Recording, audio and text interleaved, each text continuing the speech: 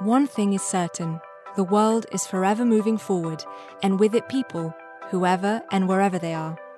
For Audi, the future represents a vision to innovate. Driven by the pursuit of progress, Audi regards the future as a guiding philosophy, replete with opportunities and bursting with potential. At Audi, the future is more than a measurement of time, it's an attitude. Join us for The Art of Moving Forward, a series that delves deep into the notion of progress and introduces the people shaping the world that's yet to come.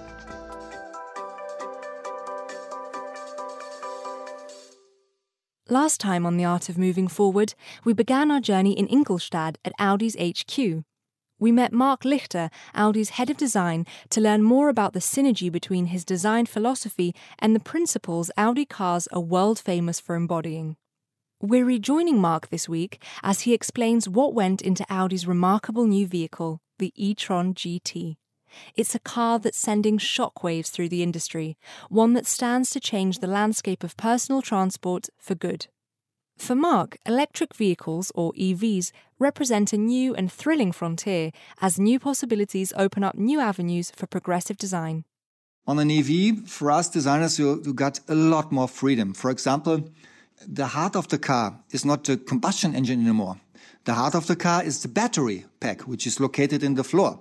To create the space for the battery, the wheelbase is getting longer, which is perfect. As a designer, I was always catching cars, big wheels, short overhangs. That's exactly happening right now. So, more freedom, a lot more flexibility in the interior, and the proportions are becoming exactly like dream proportions, I have to say. You know, as a young boy, I always catching cars with big wheels, short overhangs, wide body, low cabin. This is exactly happening right now. It's relatively easy to integrate a battery pack in an SUV. That's why many of the first EVs which are in the market are SUVs.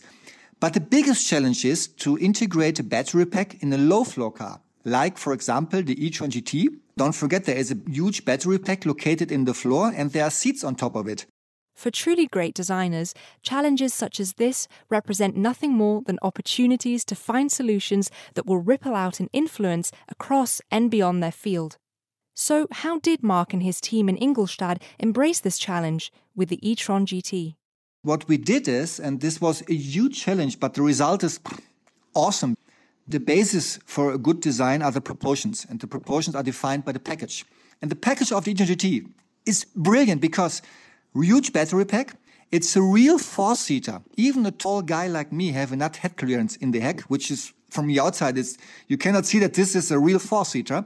And the result is that the overall height of this car is 2.5 inches, so 7 centimeters less than an A7. And don't get me wrong, A7 is an attractive low car. So this was the biggest challenge. For me, the e-tron GT is a supercar because it has proportions like a super sports car. It's super low, super wide. I did many cars, more than 100 altogether at VW and here at Audi with my team. But I never did a car like the e-tron GT. For me, it's really once a lifetime opportunity to design a car like this. And it is for me a super sports car, but combined with the usability of a real four-seater. This usability represents a paradigm shift in how manufacturers and consumers understand the vehicles poised to carry humanity into a more sustainable future. But the e-tron GT doesn't simply represent a triumph in engineering, it represents a bold new direction for design. So, what was the brief? The biggest challenge was most attractive Audi ever. That was a brief. And functional. It has to be functional. How did Mark and his team set about engaging with it? We come up with details which we like to feature in the exterior. As you know, aerodynamics are very important for an EV because it's increasing the range. Before we start sketching the e-tron GT, we went to the wind tunnel with the designers, with the engineers. We spent there a few weeks and we shaped the body of the car in the wind tunnel. So that's why this greenhouse is that streamlined, it's getting very narrow to the back, which makes the car sexy as well, you know. A narrow cabin sitting on a wide body. And by the way, it's very effective for the aerodynamics. Then we came up with details like air curtains. There is an air intake on a bumper, which the air goes in, runs through the wheelhouse, and behind it goes out. And these details, we came up with the idea that this could become design principles. So the e-tron GT is really completely new design in terms of design aesthetic, you know, because in the past, the sports car, an RS model, has big air intakes because there's a big engine. There is no big engine. There's an electric motor. That's why we designed this car in the wind tunnel. What then does the e-tron GT represent to Audi as a brand? Last time we learned all about aesthetic intelligence, the design philosophy that underscores Audi's progressive approach. Where does the e-tron GT lead? This is introducing the next step in our design language. Before we start sketching a car, we do a design strategy, a philosophy, on a piece of paper. This is definitely is introducing direction, the future language for the next 3 or 4 years. It's an impressive vision for the future, but how does it reflect Audi's other key commitment to premium mobility? Pre-mobility, it's changing completely. I would say sustainability is the most important topic. Everybody in Audi is driven by progress. Today, our customers, they're ordering leather. Leather is one premium detail in the interior. And in the future, this will be changed, like I said. Our idea is that we offer, and we will offer this with the e-tron GT, a complete leather-free interior. So that means the seats are covered with a fabric. And in the past, as you know, the entry level was a fabric seat. But this fabric is that sophisticated, so the seats look unbelievable. I tell you, this will be the new leather in the future. And I'm 100% sure that the world is changing and our customers, this will be a big success. And this shows a little bit our attitude, how we want to create and design the future. We've heard a lot about the progressive principles that set the e-tron GT apart, but beyond that, what makes this vehicle so special in the field of electronic mobility? This car is breathtaking. It starts with the propulsion. It starts with the performance. It's unbelievable fast. It's one of the fastest cars we ever developed. Usually a sports car is only a 2-seater. This car is a real 4-seater, so you can use this. It's every day. It looks awesome. I think it's breathtaking, the proportions. That will be our brand shaper, I'm 100% sure. It shows exactly our vision of future mobility, and it shows how emotional Audi design will become. Marc Lichter, Audi's head of design there. Later on today, we'll continue our investigation into advancing design as we meet Paula Scher, a graphic designer whose work has broken and reformed her industry's values and conventions. Ahead of that, we'll learn more about the e-tron GT as we hear from Alexander Breuer, the ramp-up manager at its Bullingerhofer manufacturing plant. That's coming up just after this.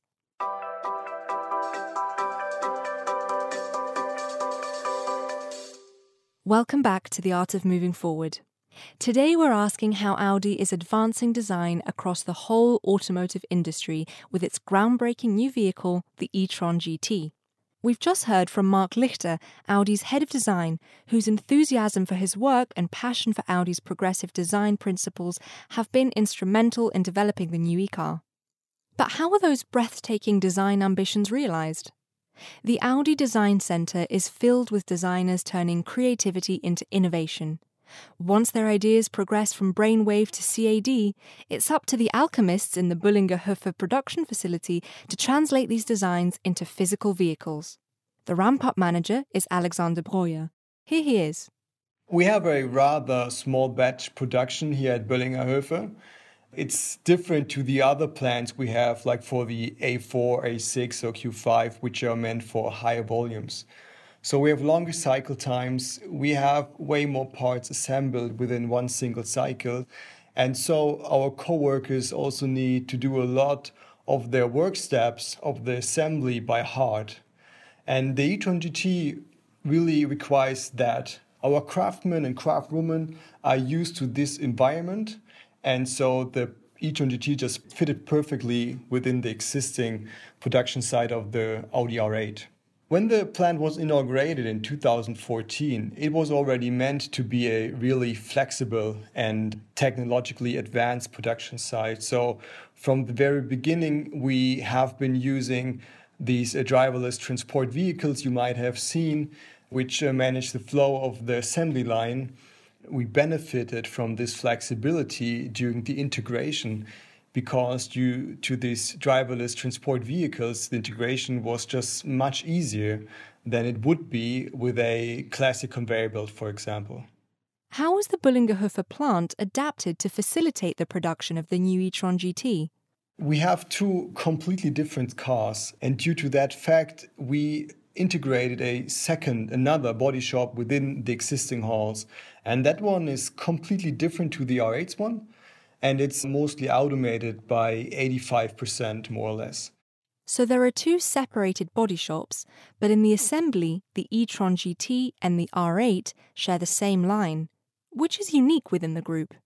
Talking of the assembly, we extended the assembly line by 20 cycles. And we also built a new logistic hall. And beside the hard facts, we have been adding new fields of expertise in electrification, automation, and also digitalization. I'm proud to say that the skilled craftsmanship from the previous facility has been retained and on the same time is supplemented by digital processes and smart technologies. So what do these new smart technologies look like, and how are they instrumental in manufacturing the new vehicle?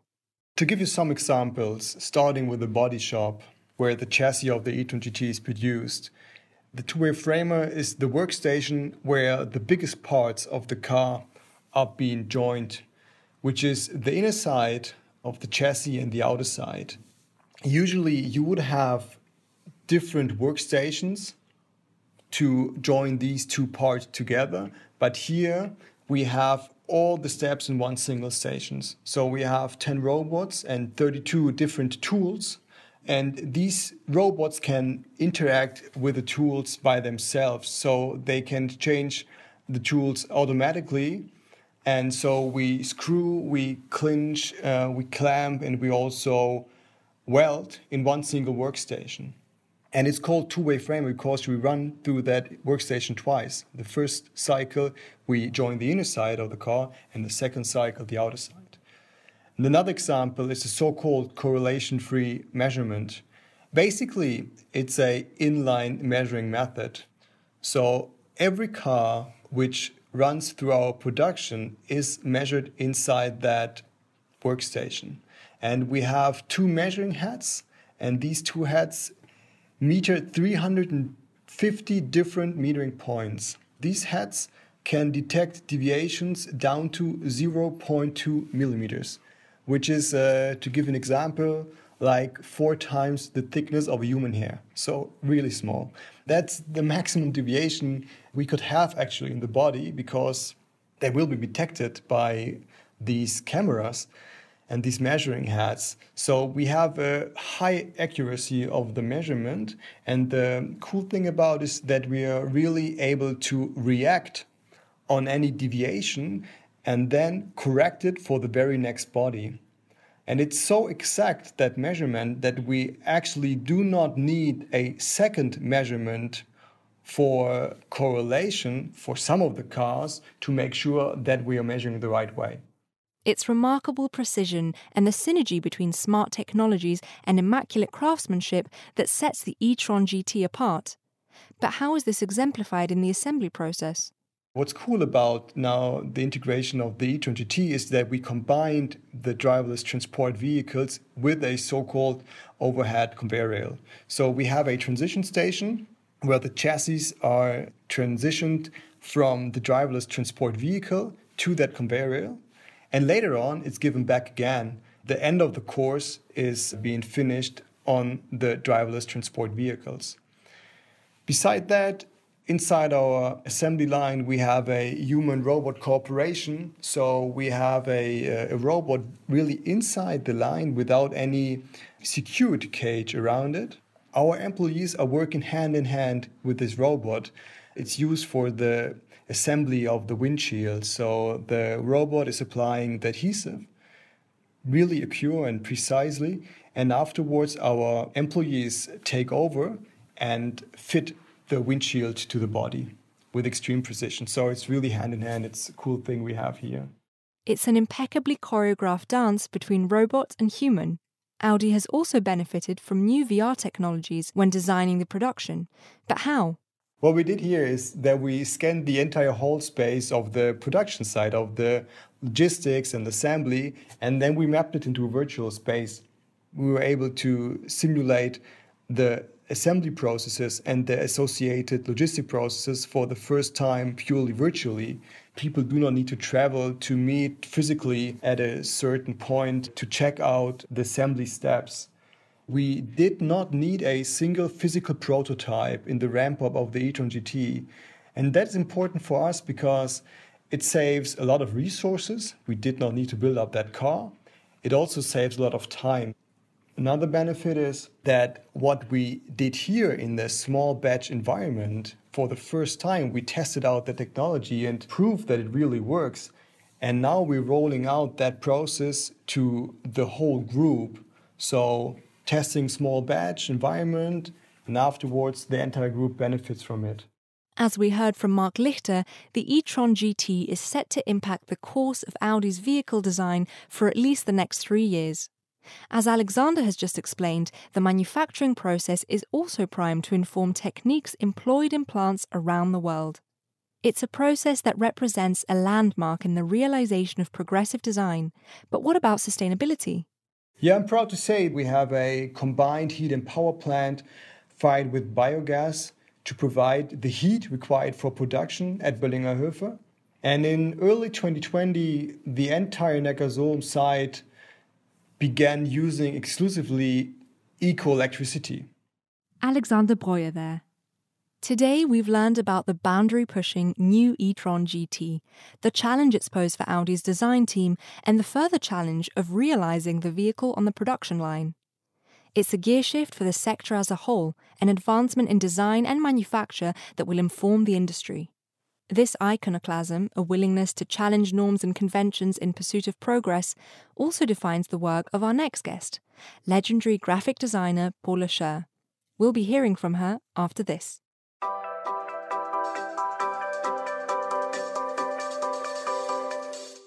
Welcome back to The Art of Moving Forward.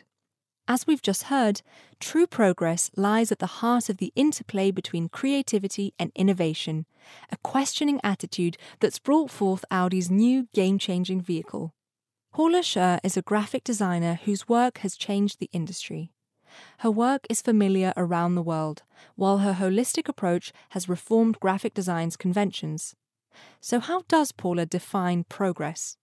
There's all forms of progress. There's personal progress, there's progress for society, there's progress in small individual areas of business and government. That, to me, progress is elevating whatever that situation is, improving whatever that situation is. I found out, 20 years ago, that I could do more important work in many ways designing a parking garage than a museum, because a museum was already mostly good and parking garages were terrible. So that if you're talking about making progress, sometimes what you're talking about is where the progress needs to be made.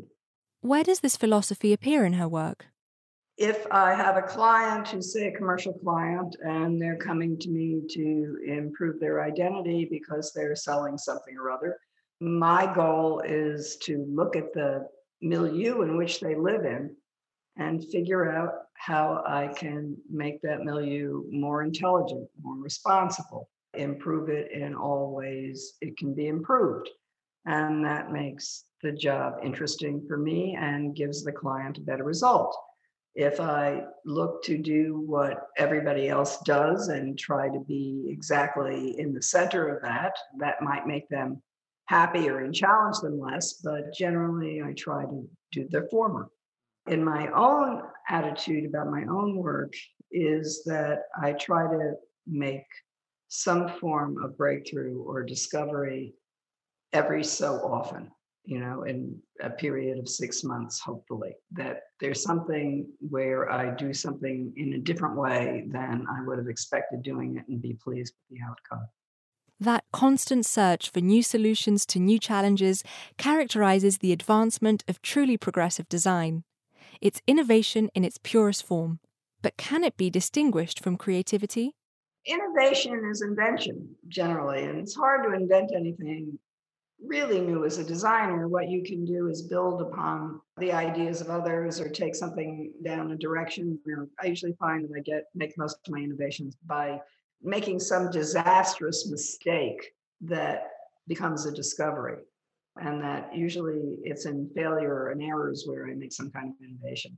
If you do what you already know how to do, you have no ability to innovate, because you already know how to do it. So you have to do what you don't know how to do, which means you have to make some big, ugly, terrible things to make a discovery through it. Sometimes I do that because it pushes a territory and makes everybody very uncomfortable. I discovered this myself, that as a designer and looking at art history books of design, I would discover that if I thought something is great in the book, a period of design, that would be probably what I was about to look at and do. If I thought it was tired, it was because it was something I was already doing. And if I thought it was too ugly, it was something I would be doing in 5 years. That there's sort of an ability to look at things and relate to them and look at things and be challenged by them. So what is Paula's singular approach to design? What's her process? It's a combination of, I think, impulse and analysis. I listen and look to how somebody is describing what they need. Sometimes they don't need what they think they need.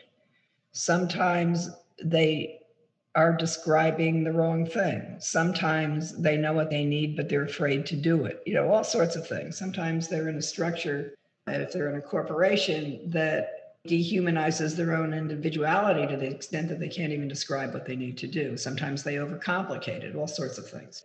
Sort of like being a doctor, and I'll even say to a client when they come in and they show me something that they had done previously and they're afraid to show me because they think it's terrible. And I always say, I feel like a dermatologist, because whatever you've got, I've seen worse.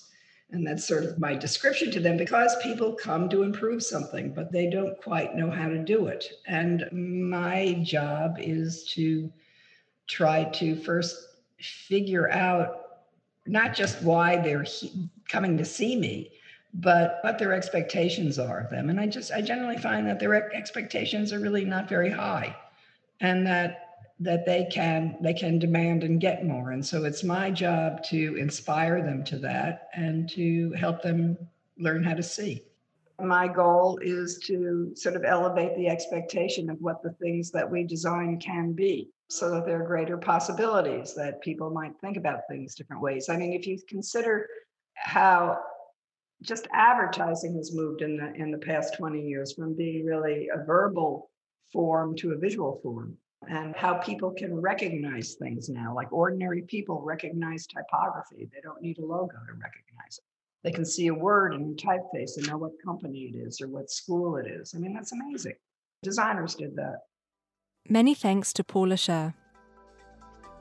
That's all we've got time for on this week's edition of The Art of Moving Forward. Today we've learned how innovation and vision can be harnessed in the pursuit of progress, and how they come together over objects of design that stand to reshape how people do things around the world.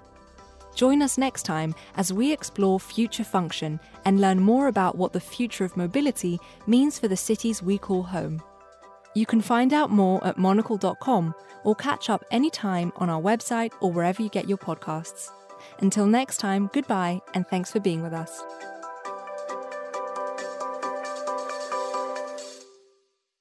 Further information on official fuel consumption figures and the official specific CO2 emissions of new passenger cars can be found in the guide Information on the Fuel Consumption, CO2 Emissions and Electricity Consumption of New Cars, which is available free of charge at all sales dealerships and from DAT Deutsche Automobil, Treuhand GmbH, Helmut Hertzstrasse 1, 73760, Ophel-Dernsch-Farnhausen, Germany.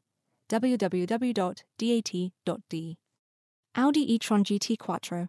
Power consumption combined 19.6 to 18.8 kilowatt-hours per 100 kilometers NEDC, 21.6 to 19.9 kilowatt-hours per 100 kilometers WLTP. CO2 emissions combined 0 grams per kilometer.